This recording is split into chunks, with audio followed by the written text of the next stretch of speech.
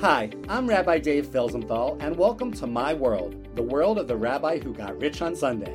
My goal is to share my hard-earned knowledge and to help people who were like I was 22 years ago, when my life came to a crossroads between living my dreams and giving up on my dreams to face reality. Sure, I've made some spectacular mistakes, but I've also had unbelievable successes along the way. I am living what I like to call, with sincere thanks to the Almighty, my dream life.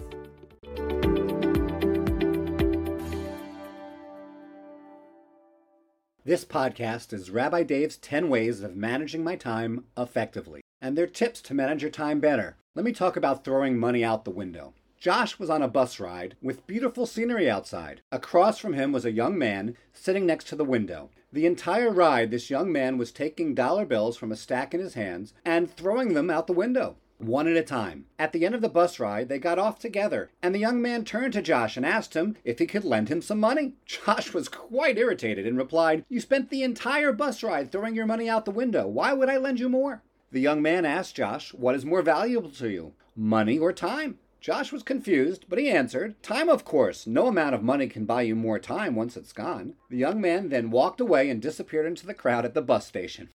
Josh stood there in silence.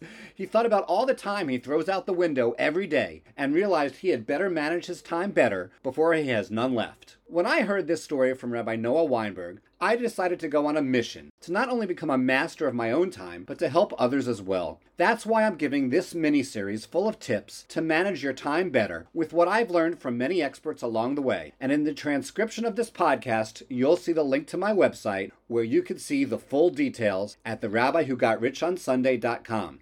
So, managing my time well. Let me give you an example of managing my time well. In one 3-year period, I created a direct mail telemarketing campaign for my nonprofit to take them from zero to over $1.2 million net profit. As the director at the same time of OU Israel Free Spirit Birthright, I expanded to over 2,500 participants per year on our trip to Israel. I grew my side online business to over $1 million in yearly sales. I was the fundraising chair and successfully raised the money for a new building for my family synagogue. I was the convention chair and board member for the umbrella organization for my nonprofit work. And I still studied, exercised, slept a full night, and enjoyed my family every day. My wife and I even took several vacations during those 3 years. Now that's what I call managing my time well. So my system of time management and how to improve yours. I'm going to share my system of time management and how to improve yours in 10 steps. Number 1, identifying your life missions that will excite you so much that you're determined to succeed. Number 2, what do I need to do to change or strengthen in order to succeed? Number 3, what are the single most important results I could accomplish in each major area of my life, materially, physically, mentally, spiritually, and personally? Number 4, how to do a personal inventory and analyze what you are spending your time on now. Number 5, learn to work smarter, not harder. Where are your current actions taking you? As Stephen Covey said, put first things first, begin with the end in mind.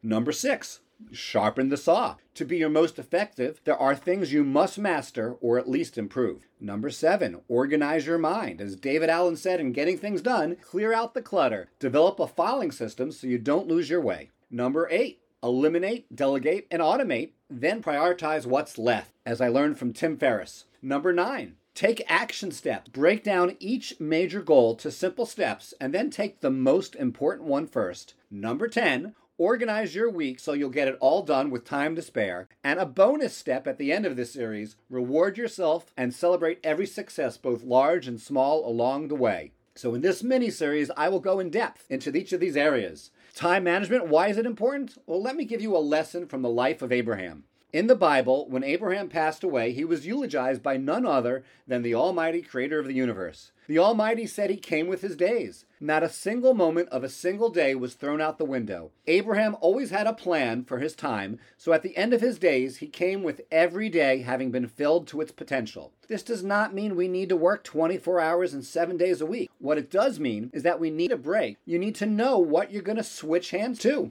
That might mean stop working on your task at hand and learn something new, or listen to music, or appreciate the beauty of nature, or close your eyes and relax. The important thing is to do so as a decision rather than by accident. Live on purpose. Live your dream life. Otherwise, you're fooling yourself and throwing your time, money, and life out the window. That's time management and why it's important. Stay tuned for the 10 steps in the weeks to come. If you enjoyed this podcast, please share it with a friend and make sure to join me each Sunday as I share how the rabbi got rich on Sunday. In the meantime, feel free to check out my website for more information and to schedule a free consultation, therabbiwhogotrichonsunday.com.